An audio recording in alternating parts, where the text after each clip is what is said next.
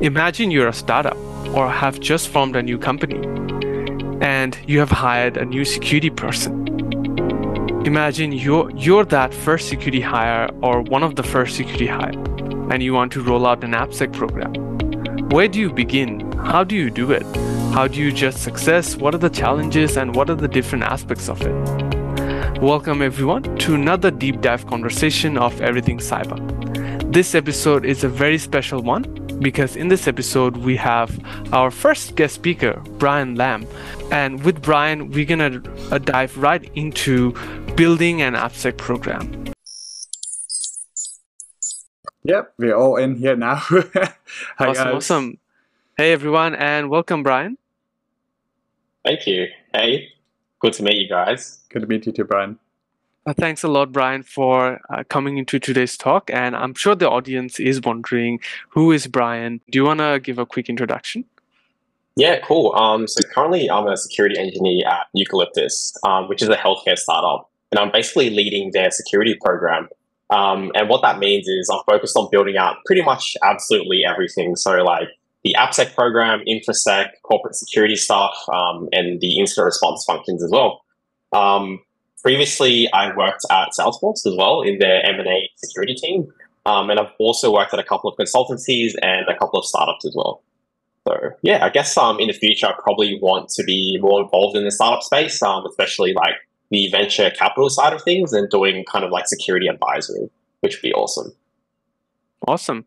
I could see a lot of very interesting experiences you've already there. You've worked at a very large established company where there probably has very defined security posture.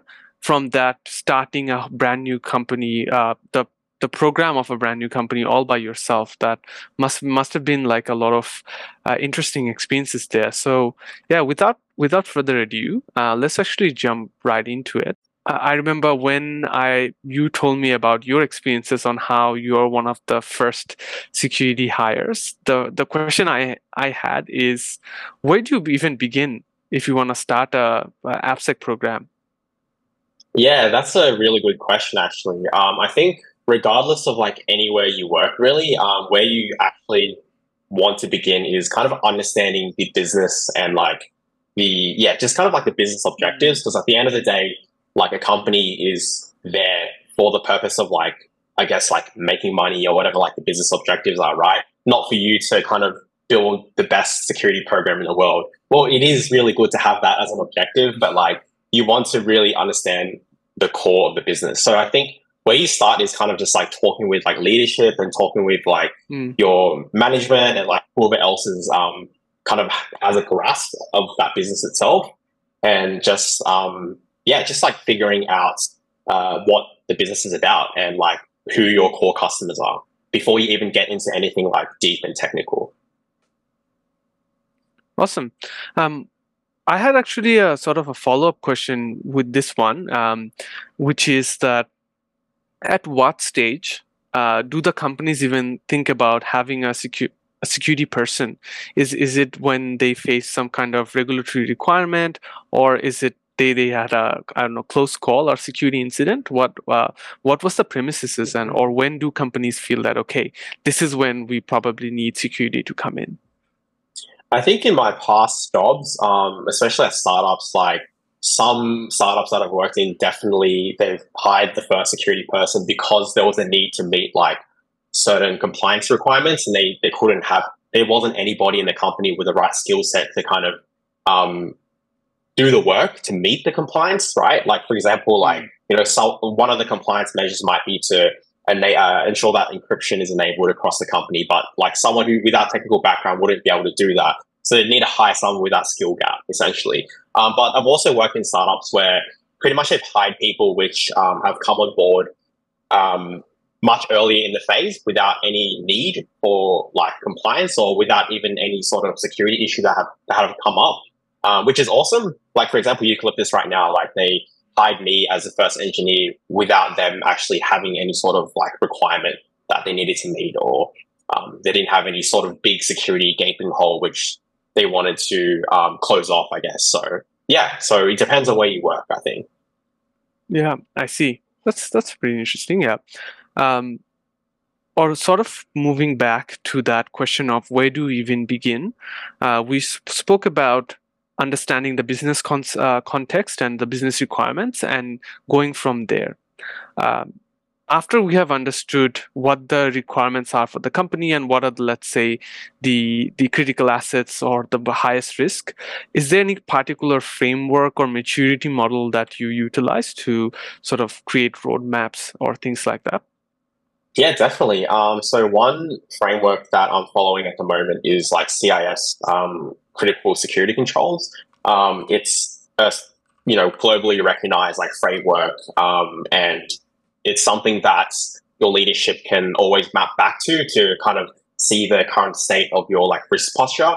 Because to them, like the risk posture is absolutely the most important thing that they need to see. So yeah, CIS is like a good way to create security initiatives based off, and determine like what you need to do for your future like kind of quarters or future work.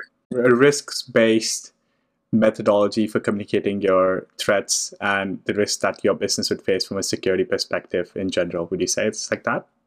Yeah, absolutely. Yeah, everything should be like a risk-based approach. Yeah, that's good to hear. Since you have had different experiences going from small startups to large-scale businesses, what would you say is like the key difference that you see from a security standpoint?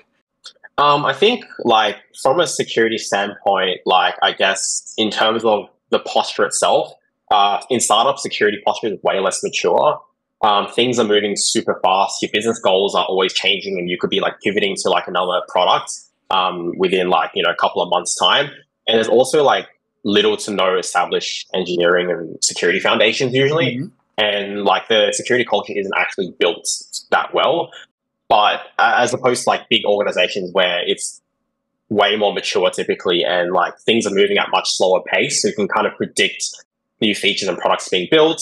And there's also kind of security culture usually well integrated into the company already. So there's little work you have to do to kind of convince engineers to like do X, Y, and Z really.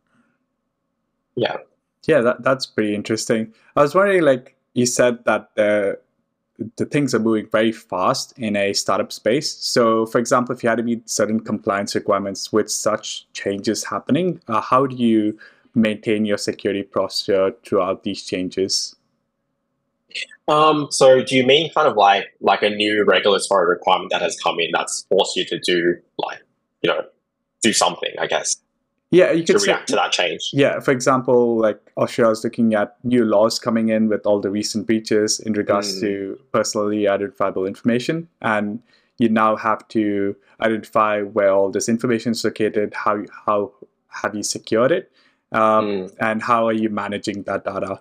So in such cases, with such movement, how do you keep track of all this information? Yeah, 100%. I think that's kind of part of your job as a security engineer. It's to kind of be aligned with like new changes that come from a legal point of view. And I think if you're lucky enough to have like a legal team you work with as well, they'll also be on top of those things, which I do fortunately at Eucalyptus. And I guess when we kind of see that these changes are coming, we figure out together, get together in a room basically, and just figure out what we need to do to kind of meet those new requirements. So I don't think it's any different really between big orgs and like smaller startups. Like it's just about getting together and figuring out like where's the gap to meet that requirement, then the work you need to do to meet that requirement, and reprioritizing potentially like the work this quarter to meet that, depending on kind of the I guess priority and severity of that. Yeah, absolutely. Brian, so this is sort of coming to my mind naturally from what you said on how startups need to move at a very quick pace, and at the same time security needs to do its thing.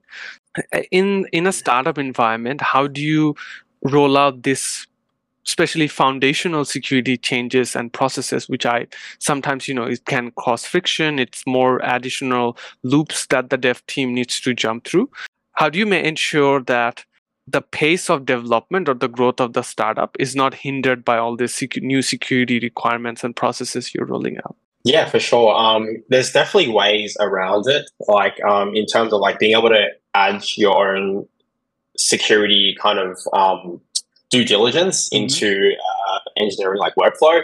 So one of the easiest ways to do it is to kind of just build or use secure by default kind of features or tools. For example, if you use Amazon Web Services, there's a thing called security policies or server control policies, which allows you to kind of put in secure guardrails, for example, where your developers can't create resources in a certain region. And if you have something like that enabled, then by default, your developers would just not be able to do it. And then it wouldn't really add additional friction to their current process. In fact, it'll be worse if they create a resource and then you're going to waste time trying to figure out where that resource was created. And if it was created in the wrong region, then you're going to have to go and fix that, and you're going to you have to waste time working together to do that. So yeah, secure defaults is a really good way to do that. Interesting. Is it something similar to I can't remember the name of it, or in AWS there was something called a control ceiling, or a policy control ceiling, where even if your developer creates a new policy or something, it cannot override your existing policy. So you're just adding a ceiling to what kind of privileges that they can have. I think we had something similar, no developer policy or IAM policy or whatever it is, it cannot have it create an administrative rule, things like that.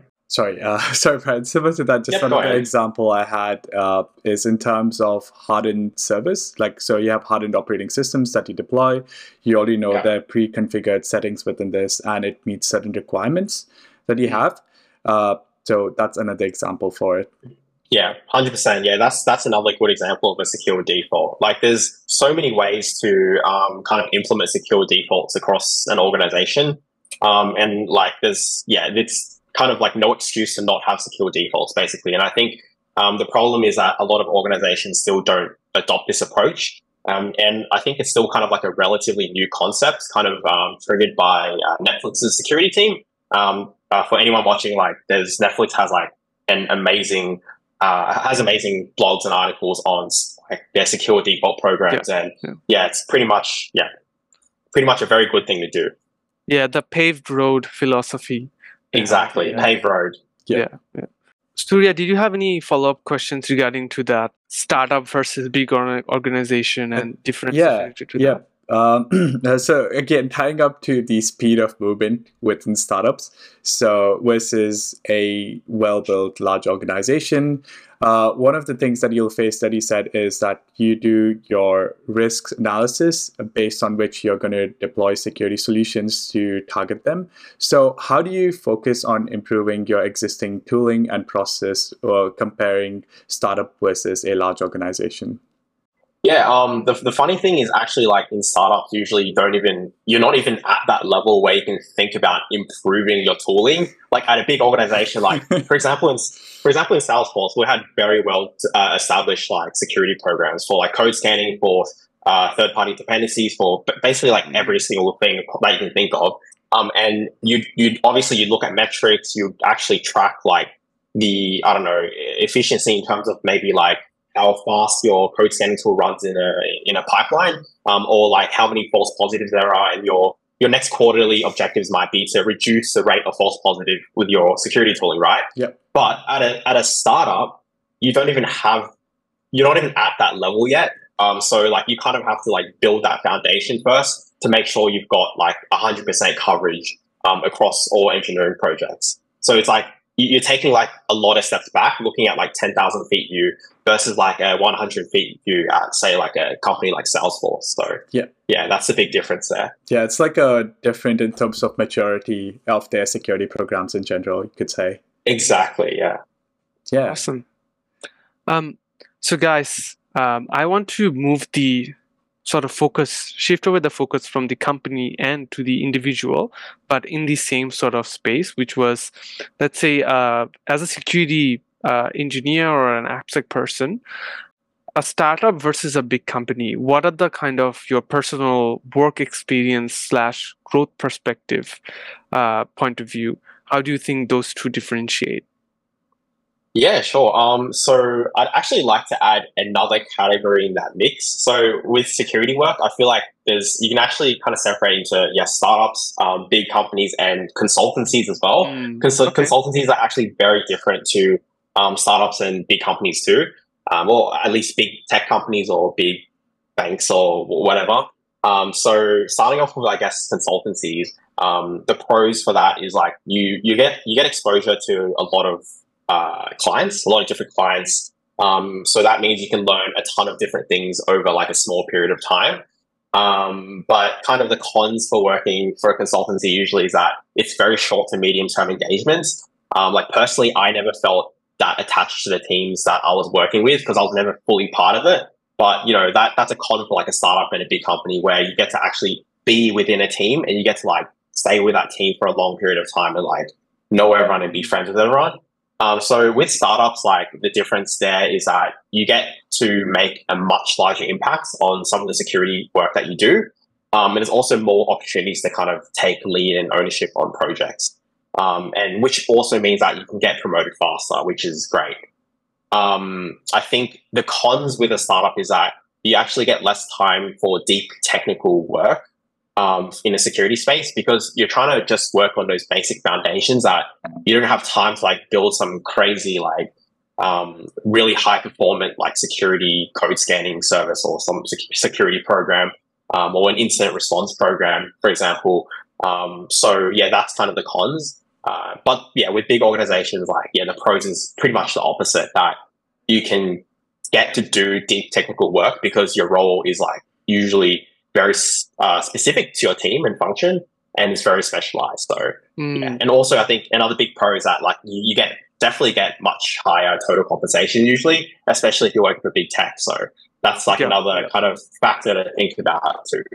Well, thanks for that. Actually, the consultancy, now that you mention it, it's quite obvious that it's actually its own unique experience subset where it has its own pros and cons, which is quite well articulated there. Thanks for that, Brian. Continuing our discussion on creating an AppSec program, let's talk about the aspect of stakeholders, right? When you are sort of rolling out a program like this, do you get much pushback from different stakeholders? Yeah, so I definitely do.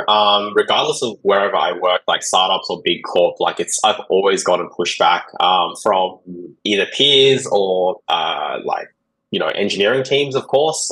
So yeah, it's definitely prevalent. So I guess like one example of like pushback would be, say, for example, developers having to review security alerts from a new code scanning service that I implement. And obviously the pushback kind of or objection would be like, oh, well, we have to do extra work now and kind of look at these issues and it's going to waste our time. We might have to come talk to you and stuff. It'll add friction to the workflow. So that's usually like an example of like a kind of common feedback. On second thought, I should have not only focused maybe on the negative aspects of working with stakeholders, but I think I should ask more of a holistic aspect as well. Like when it comes to engaging with stakeholders, is it any different for a startup versus a big company? It's definitely not. I think what I found at big companies is the way you communicate is going to be exactly the same thing. Like there's just more people in the organization chart that you might have to reach out to. But at the end of the day, like you still have the opportunity, like with Slack or whatever software you use, to just reach out to someone, even if it's like at a director level or senior director level or even above that. You can always reach out to someone and ask them for like kind of help or to communicate like a new service that you're trying to build that might impact their team. So yeah, I don't think it's any different really. Okay. In that case, do you have any general suggestions on handling different stakeholders, on how do you properly communicate with them? Any lessons you have learned over the years? Yeah, definitely. I think one important thing is kind of usually to do like a write-up of like a security initiative or an idea that you're trying to introduce, and then making sure that you use very plain English so that people understand what you're doing or talking about, because they're very short on time, of course, just like you are.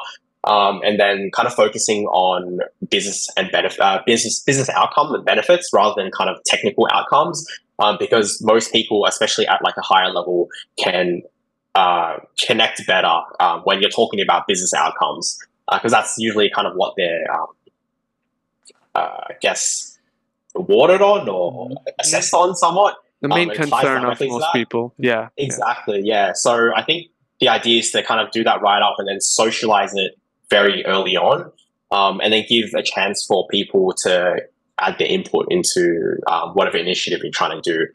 So don't wait to the last minute and then tell them out of nowhere, or tomorrow I'm going to enable this security code scanning feature. Good luck. If you have questions, ping me on Slack. Like, yeah, don't do that. Definitely, write it up. So I think that advice goes to any sort of company you work at, really. Yeah. Just a quick question. In regards to communicating to high management, do you usually mention any financial savings that you have by placing either security tooling or policies and procedures in place? 100%. Yeah. I think security is always a very hard, very difficult thing to put a dollar value to.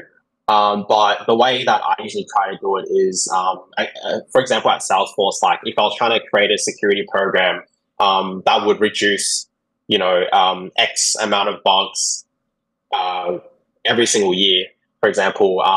So let's say they're critical bugs, right? And then I look at like a bug bounty program and see like how much money we're paying out for critical bugs. And if we're saving like 20 critical bugs from being reported, then that's a lot of money, like 20 times, potentially like $10,000, for example. And that's a lot of cost savings for a business. And that's just a random example. Like I'm sure there's actually a lot. Yeah, there's definitely a lot more impact that has been made. Cool. So Surya, I'll pass it back to you if you have any further questions.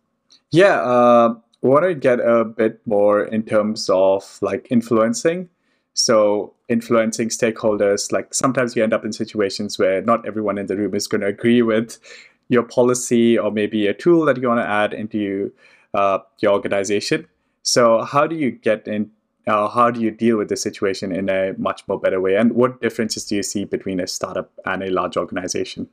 Yeah, I think definitely influence-wise at a big org is a lot more difficult because there's a lot more stakeholders involved in like what you're trying to do. And there's also a lot more competitors in terms of like potentially peers or other security teams which are doing exactly the same thing you're doing already, except they think they can do it better than you.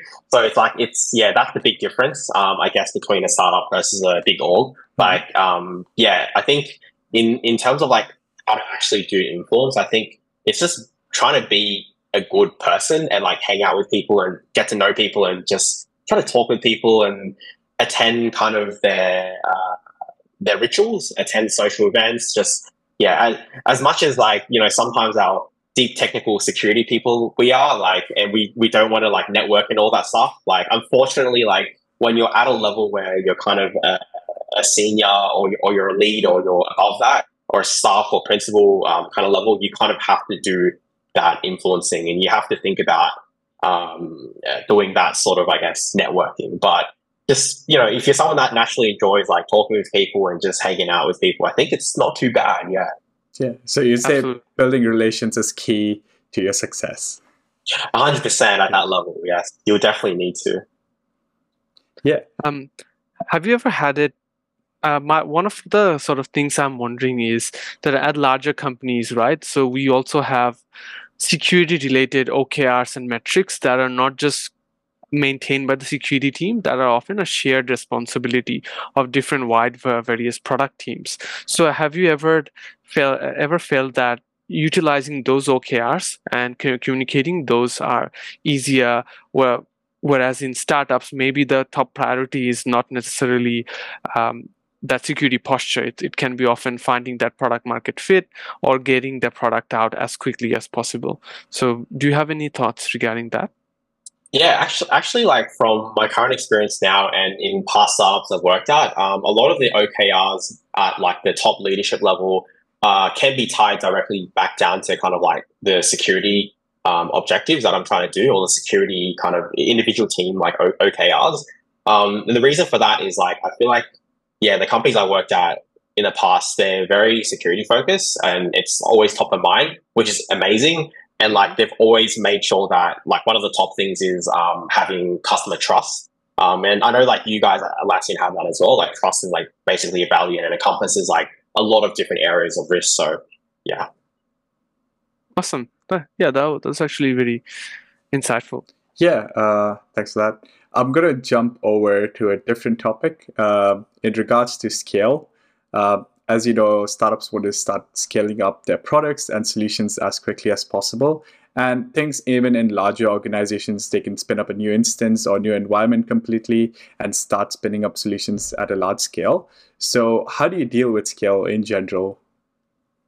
Yeah, I think I kind of slightly addressed this earlier before. I think the best way to deal with scale is be mindful that always try to think about like secure defaults and how you can kind of embed secure defaults into your organization's like workflow, especially like your engineering workflow.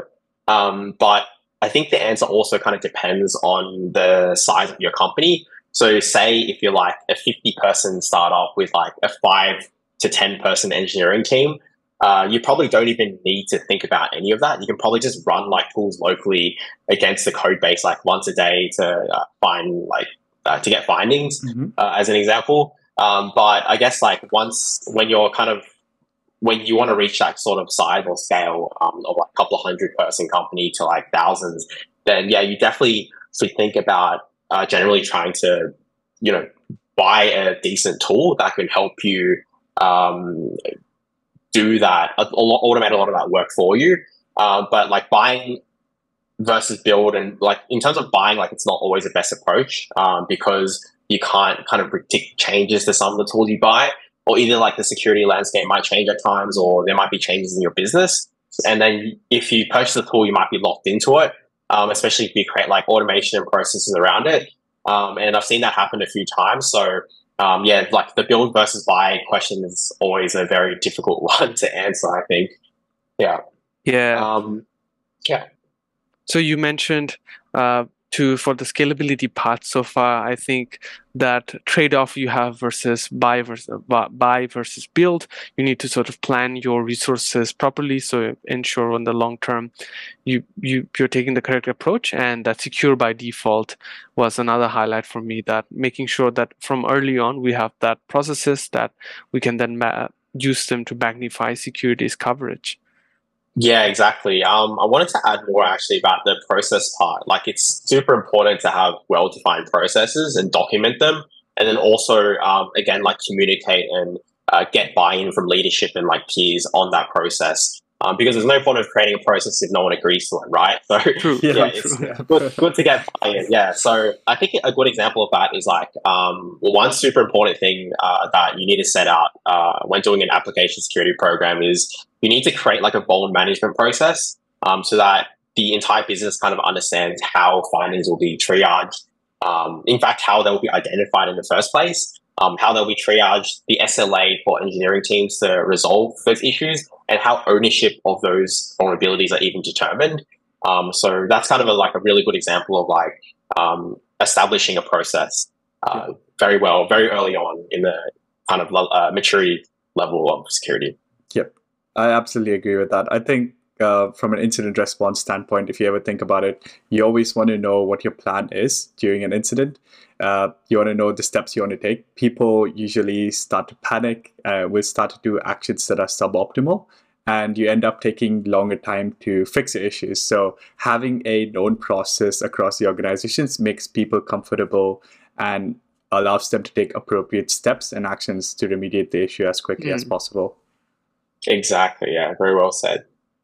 And I think adding on to that established process part, what I've seen at my company, that it has two major benefits. One is that as we are onboarding new people, and as the startup is growing, and even in our case, even though we are not necessarily a startup anymore, but we are still growing at that startup pace for a while now, that there's so many new people joining us every month and sometimes every week, and having all that in one single place as a source of truth, it's very easy to communicate.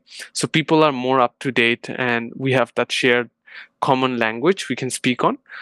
We never get confused on security review versus threat model. Are we meaning the same things? What are the scope? What are the actions? And the second thing is, one of the things we are trying to do is the act of self-servicing. So a lot of our security practices, the way we realized is to keep up with the pace of developers is sometimes to get out of their way, but still ensure that we have proper security processes built into that whole development pipeline.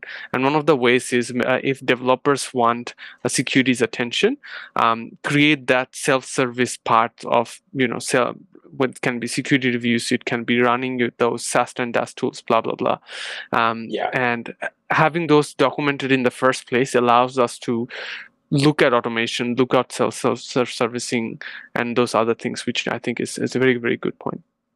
Yeah, no, 100%. Yeah, definitely agree with self-servicing as well. Like that's very good way to kind of scale your company, scale your security program as well, to have like the engineering teams or like stakeholders actually have to, they can just go in and reach some sort of portal and get what they need to know about like the sort of thing service they're trying to build, instead of like having to reach out to you all the time. Yep. Yeah, I'll say the other thing also to add on to that, you could also have like pre-built packages that are commonly used for in terms of like authentication and authorization, which is secure and can be regularly updated and monitored by the security team. Exactly, yeah. And that's another secure default as well, right? Like having those pre-built secure libraries that developers is just simply import and use. Cool beans. Okay, so we've been talking about growing the organization's security posture and doing all of these. And so far in terms of the processes side, moving on more onto the kind of like as a one of the early hires, you also need to do management and plan for maturity and all those things, right? So let's talk a little bit about bringing in that maturity. So the first question sort of I was wondering on is strategic projects versus KTLO tasks, right? You have your basic tasks, and even as in a startup, you need to do certain what we call business as usual BAU tasks to make sure that the products are being built securely, versus you have your strategic projects that you're doing over a long period of time to establish new practices, processes, tools, etc. How do you find a balance between those two? Yeah, I think it's a good question. Like sometimes it could be quite difficult to find a balance because as we all know, like security, like random things could come up, like random vulnerabilities or 0 days can come up, which you suddenly have to like respond to. And then you might have like, customer issues that come up that you got to assist with as well, or just like third party, like vendor kind of things as well. So yeah, definitely. I think it's about being very, very organized at the start. So usually I have kind of like a quarterly kind of like planning session where I'll set aside time for BAU. And to me, I usually typically set aside about 50% of my time to work on BAU stuff versus 50% of time working on security initiatives. And that could be like plus or minus like 20% even. So yeah, it's about, I guess, being flexible and also understanding the fact that you're not going to be able to spend 100% of your time like doing cool security programs. You're going to have to do a lot of BAU as a security engineer. Yeah, absolutely. On that same tangent, now let's again from processes to people. In terms of the headcounts, growing the company's headcount, and how do you plan for that, and how do you allocate resources and all those things? Yeah, so I like to usually look at kind of resourcing 2 quarters in advance. So what that means is like I kind of split it up into the first quarter where I create the business case for having someone. Or actually, even before that, let's go before that. So let's look at the actual security roadmap, right? So as the initial security engineer in the company, like your job is usually to kind of have a security roadmap that's being built out. So you kind of know what you're going to work on possibly in the next like 2 to 3 years, possibly even shorter than that. So you want to identify kind of the gaps and skills that is needed to achieve that roadmap. So say next year, if I want to improve my security incident response function, I'm going to need someone who has experience in like incident response stuff.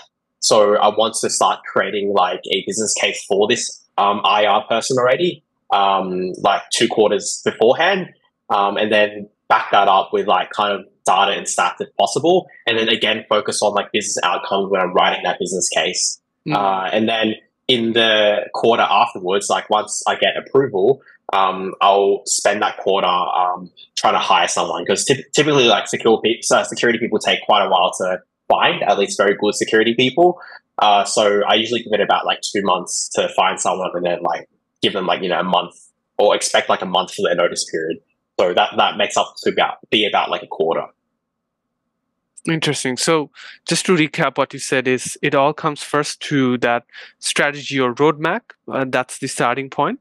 And once you have that roadmap, then you divide it in different quarters. We talked about the 2-quarter approach. In the first quarter, you're sort of creating that business case, identifying gaps in that roadmap.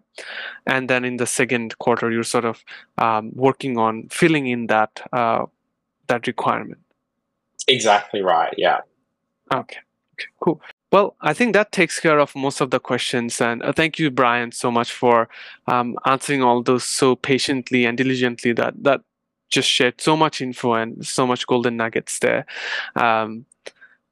So do you have any last advice for others in your position?